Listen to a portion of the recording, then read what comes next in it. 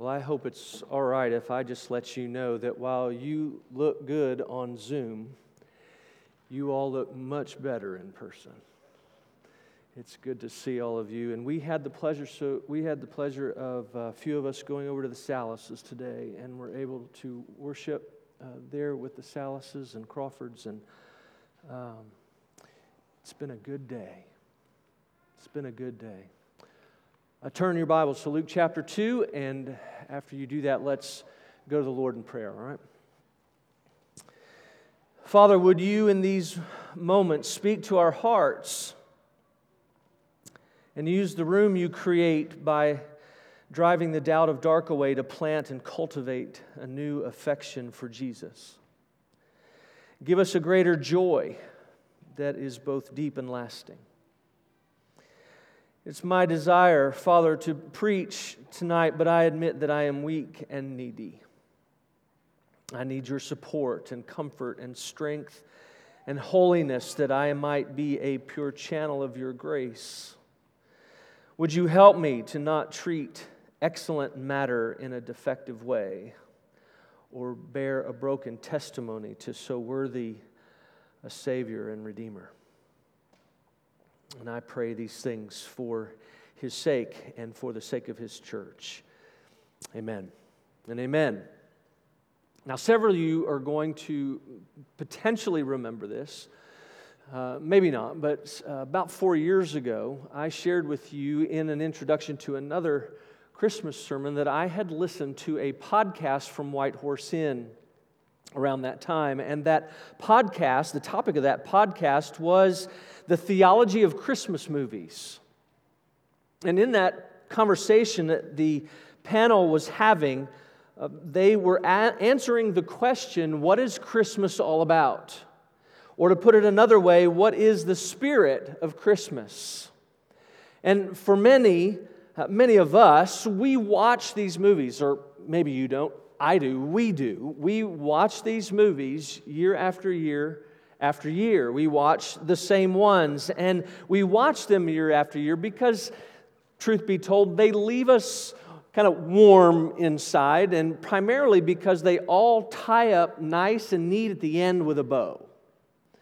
Everything works out in the end. But the question is, what do they communicate? And again, I don't want to ruin these for you, but we need to ask the question, what do they communicate? What are they saying about Christmas? What is Christmas all about? Well, when you watch Charles Dickens and when you watch A Christmas Carol by Charles Dickens, or when you watch It's a Wonderful Life by Frank Capra, or even The Grinch Who Stole Christmas by Dr. Seuss, Christmas is all about surrounding ourselves with friends. It's all about our relationships. And if you're kind, you have a lot of relationships, and if you're not kind, then not so much. We see in these stories, we see Ebenezer Scrooge. He is financially wealthy. He has all the money he could want and still wants more, and he is just a horrible person, and he has no friends at all.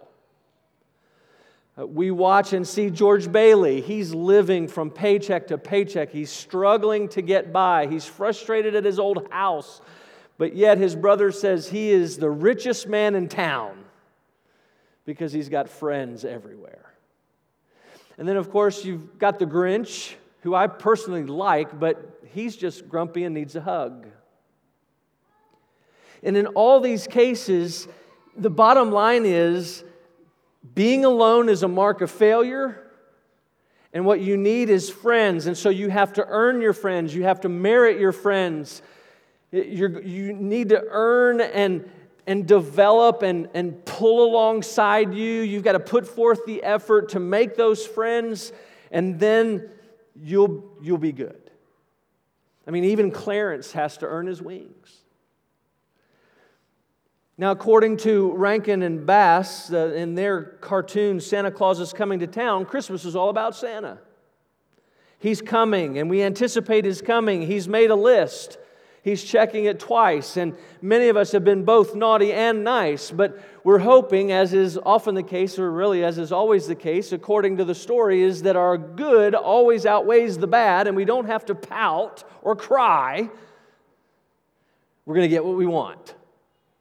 And again, it's about what we do, how we have behaved, what have we done. And then in Miracle of 34th Street, Christmas is simply about believing. Just believe. And it doesn't matter what you believe. In the 1994 version, it actually says you can believe in the truth or a lie, because it's better to believe a lie that brings a smile than the truth that brings a tear. So just believe whatever you want, and you'll be good. And you could add Elf or Home Alone or 932 Hallmark movies, and the same is the case. Right? It's about being kind to others and love and life change and anti-consumerism and humanitarianism and tolerance and being surrounded by friends and family. And if you lack any of those things, just believe, and that belief will work its magic. There's only one of these stories that gets it. Actually, there is one character who gets it. And you already know who it is, don't you? It's Linus from Charlie Brown. Charlie's struggling as usual, right? He's doing all that he can to get into the spirit, and yet he says, I'm depressed. And Lucy does what only Lucy can do, right? And she charges him a nickel and then says, you just need involvement. Get involved, Charlie Brown. Direct the Christmas play. And basically, she just says what everybody else is saying. Just do something. Fix it yourself. You got a problem? It all depends upon you. But Linus comes along to save the day, not only for Charlie Brown, but for all the other kids there and for all of us watching. And the light goes up. And he walks out to the stage. And he quotes our text tonight. Brief, but clear. He reads from Luke 2 because he gets it. You see, Christmas is about good news of great joy. That's the announcement. And the shepherds needed good news. They needed joy. Now, there's debate about their reputations at this time. Some would say the reputations that they developed later, they didn't have at this point in time. And they believe that because of the numerous positive references to shepherds in the New Testament, as well as Christ being our great shepherd. And they think that the shepherds were really just ordinary, average, working-class folks trying to get by. But there are others, and actually the vast majority, believe that they had already developed those reputations, the bad reputations that they had, and they were actually a very motley crew. Because they were always around animals and dead animals in particular, they were ceremonially unclean. And then you couldn't put it past them to actually take an animal that wasn't theirs and then lie about it, so they were thieves and liars. And they weren't just ordinary, average, working-class guys. In the opinion of most, they were the low of the low. They were not a part of the in crowd. They were actually outsiders. They were overlooked and forgotten. And they had nothing to offer. And their life was a dead end. No matter which side of the argument you fall on, the bottom line is the angels appear to these shepherds because they weren't the spiritually or religiously or socially or politically elite. And they, in fact, were sinners in need of good news, in need of great joy. And what they heard was news that was for them. It was for them. Yes, it was. And the language says the angels speak about the nation of Israel. The news was originally for the nation of Israel, but we know through the rest of the New Testament and even in the Old Testament that the news was for everyone, all of God's people, Jew and Gentile alike. But it was more than corporate, it was individual. The shepherds heard it was personal and for them.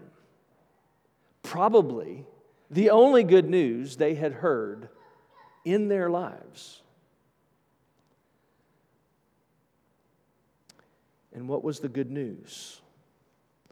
Well, verse 11 says, "For unto you is born this day in the city of David a Savior who is Christ the Lord."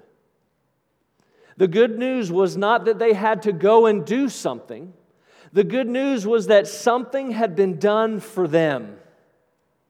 Something had been done for them. A baby had been born. The baby was Jesus. And the angel said this baby, Jesus, was a Savior, Christ the Lord. Now, He was a Savior because He would save His people from His sins. Gabriel told Joseph as much, and it's recorded in Matthew chapter 1. So He's a Savior.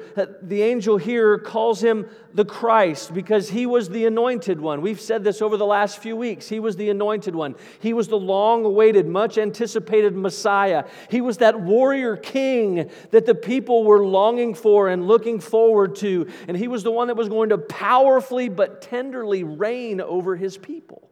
He was going to deliver them. He was the one that was going to make God known.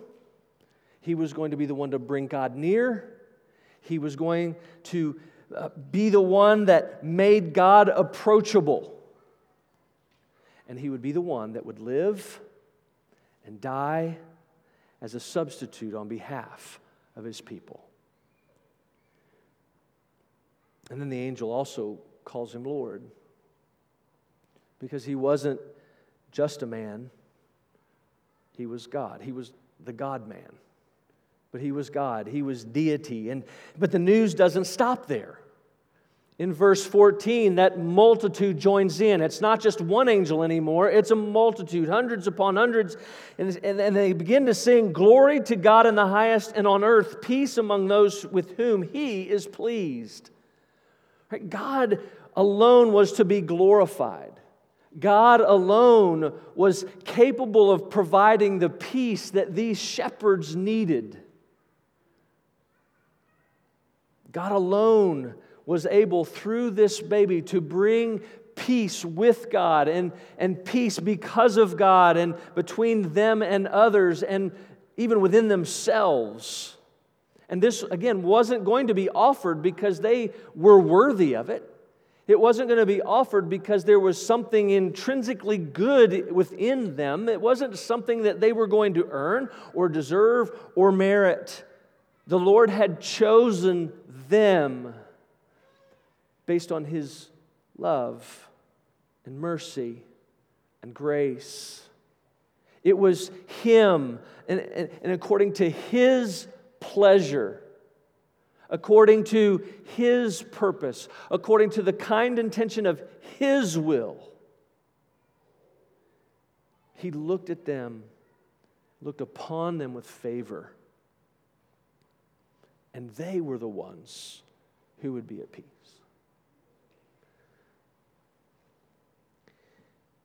Now, this news is so good that they immediately have to go and tell others. And not only do they immediately have to go and tell others, they need to go and see this sign that the angel had given them, right? You will go and find the baby wrapped in swaddling clothes. That wasn't a big deal. It was the fact that this baby was going to be in a trough. And so they wanted to go and see this for themselves. And notice they didn't go to see if this happened. They went to see the thing that had happened. They believed. They were unlike Zechariah. They were like Mary. And they believed the angel, and they acted on that belief, and they obeyed. And when they arrived, they found the baby just as the angel had said, wrapped in swaddling clothes, lying in a manger, and they're so astonished and they're so amazed and they can't keep it in anymore. They begin telling their story about what had just happened. And the Bible says to all of those who were there, and we want to know at this point who showed up, who else was there. We don't know, but they begin to tell all of those who were there what happened, and all of those who are there, they themselves are filled with that awe and that wonder and that astonishment. But Mary does something different, right? Mary herself is overwhelmed, but Mary's taking everything in. She's quietly holding on to everything by faith. She's plumbing the depths. In the words of Philip Ryken, she's plumbing the depths of all that she has experienced. She's thinking about the angel, her encounter with Gabriel. She's thinking about her trip to go see Mary. She's thinking about the story she heard of Zechariah's encounter with Gabriel, and Mary's Elizabeth, and the baby within her, and the baby leaping, and John being born, and now Jesus being born. She's thinking about the last 12 hours, and now the shepherds have shown up, and she's overwhelmed, but just taking it all in and dwelling on it and holding them close to her heart and gripping them by faith. And that's exactly what I've been encouraging us to do over the last 3 weeks. That same thing. To read the story, to hear the story, to move beyond what we're used to move beyond that which we remember most, and to consider. And the word there is actually, we're talking about ruminating. So if you know anything about cows, they chew and they swallow and they let it sit and then they bring it back up and they chew and swallow and do it again. And that's really what Mary's doing and what we're called to do. Getting beyond the norm, seeking to understand more fully this story that has become, in some cases, too familiar. And my prayer has been over that time that we would develop that expulsive power of a new affection, and the joy within us would be more deep and longer lasting as we do so. But I want to focus our remaining time on the reaction of the shepherds. Didn't want to skate over her, but I want us to look at verse 20. It says, the shepherds returned. Now, I stopped there, and it doesn't appear to be much, but I think it's very, very important. After hearing the announcement and seeing the sign, and after sharing their story, they go right back to where they were before. They go right back out into the field, right back out doing the same job, right back into the same old routines. They continued to either live their ordinary, average, working-class lives, or they continued to be the low of the low and the outcasts and were overlooked and forgotten. But now they had something to offer. Life was no longer a dead end. Circumstances were the same. Life hadn't changed, but they had news. They had an announcement. They had something now to offer themselves, and they had the peace, hope, and joy that emanated from the love of God. And it had been made manifest in this gift of a Savior, of a child, of a baby born for them. Their greatest need had been met. And look at how they respond. They glorified and praised God for all they had heard and seen as it had been told them. This experience affected them to their very core, much like it had Mary. To the very center of her being, they were amazed and astonished at what had been done for them. To borrow words from one writer, he says, they were caught up wholly. Their thinking was convinced, their feelings captivated, and their will gladly surrendered. They not only heard the news, they received the news. Right? They received the news to themselves, and the natural response was both worship and proclamation. You've heard me say many times, good theology leads to doxology. And even in their limited knowledge and understanding of the incarnation and their limited knowledge of Christology and soteriology, they still were beside themselves, wanting and desiring and needing to worship. And this pleased the Lord.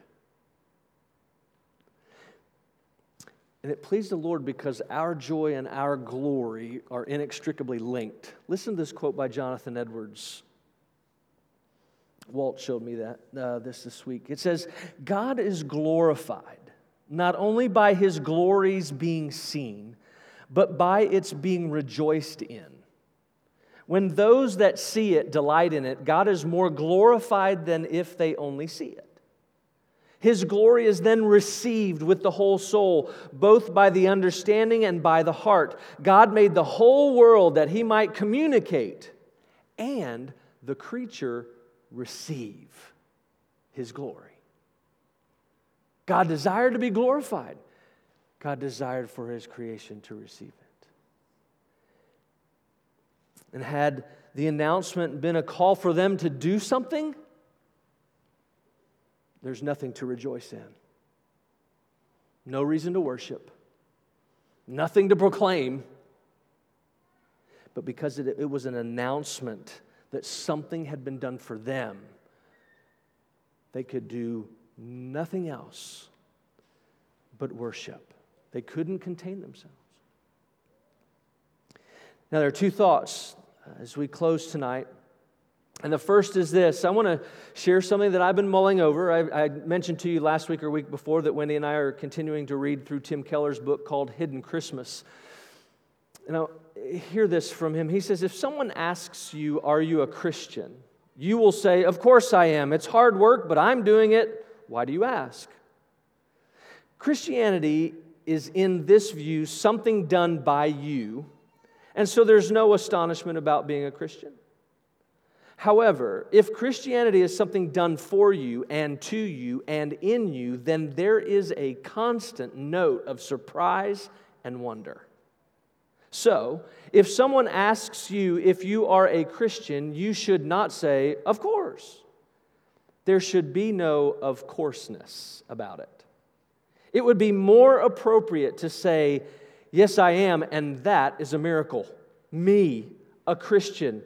Who would have ever thought it? Yet He did it, and I am His.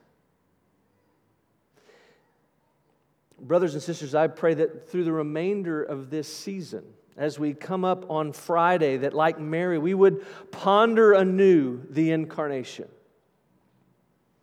That we would dwell upon it, and we would ponder that a Savior, Christ the Lord, was born for us. And as we ponder that, I hope that we'll be reminded of at least four things. And the first is this: we need to remember that the drastic nature of a cure speaks directly to the severity of the problem. So if the second person of the Trinity, the eternal Son, emptied Himself by taking the form of a servant, being born in the likeness of men, and being found in human form, humbled Himself by becoming obedient to the point of death, even death on the cross, what does that say about our sin problem? It's extremely severe. Secondly, I hope we'll remember that God had every right to leave us in our sin. He had every right to punish us for our sin, but God so loved the world that He gave His only begotten Son, that whosoever believeth in Him should not perish but have everlasting life. He showed His love for us in that while we were yet sinners, Christ died for us. I hope we'll also remember that if we could do anything, no matter how small, to save ourselves, if we could do anything to justify ourselves, God would not have taken on flesh for the purpose of dying. God took on flesh, lived on our behalf, died in our place because that was, in fact, the only way by which we might be saved. Paul wrote to the church in Rome, all have sinned and fall short of the glory of God and are justified by His grace as a gift through the redemption that is in Christ Jesus, whom God put forward as a propitiation by His blood to be received by faith. This was to show God's righteousness, because in His divine forbearance He had passed over former sins. It was to show His righteousness at the present time, so that He might be just and the justifier of the one who has faith in Jesus. And finally, I hope that we'll remember that this all means that any gift that we might receive, have received this past week or week before, that we might receive this week or receive on Friday, pales in comparison to the gift that we've already received in Jesus. There is no other gift, because God and Father of the Lord Jesus Christ has given us every spiritual blessing in the heavenly places. It's ours. That includes forgiveness. That includes redemption. That includes adoption. That includes our sanctification. That includes our glorification, just to name a few. And all of those things are by grace alone, through faith alone, in Christ alone.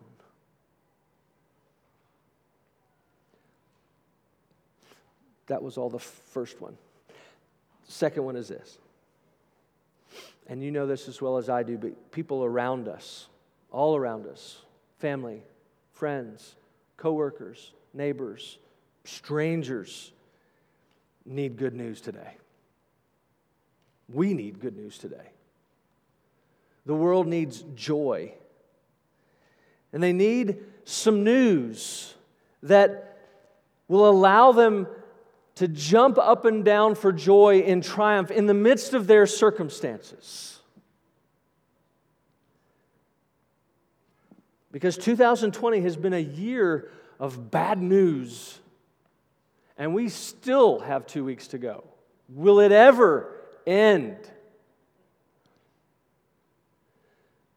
But it's bad news after bad news after bad news. And the death and divorce and abuse and hatred and loneliness and anxiety and depression that are normal parts of a normal year have simply been amplified. They've been multiplied in this year of COVID and political upheaval and social upheaval and unrest. And you would think or hope that the holidays would bring some sort of respite. And it hasn't. And it hasn't because in most cases it's making it worse. Because as I just shared as we began, most of the answers are all placing the responsibility right back on the shoulders of man. It's all right back on the shoulders of men and women to be the solution, to get involved, to answer life's problems. Just go do something, right? Go fix it. Love one another. Be more tolerant. Make decisions, better decisions. Be more righteous. Reject the materialism of the day. Focus on others rather than yourself. And all of that sounds good. And really, in and of itself, it's not bad. We need to be thinking about other people and we need to get outside of ourselves. But that's not the good news. The good news is that Christ has been born. A Savior. That we all need.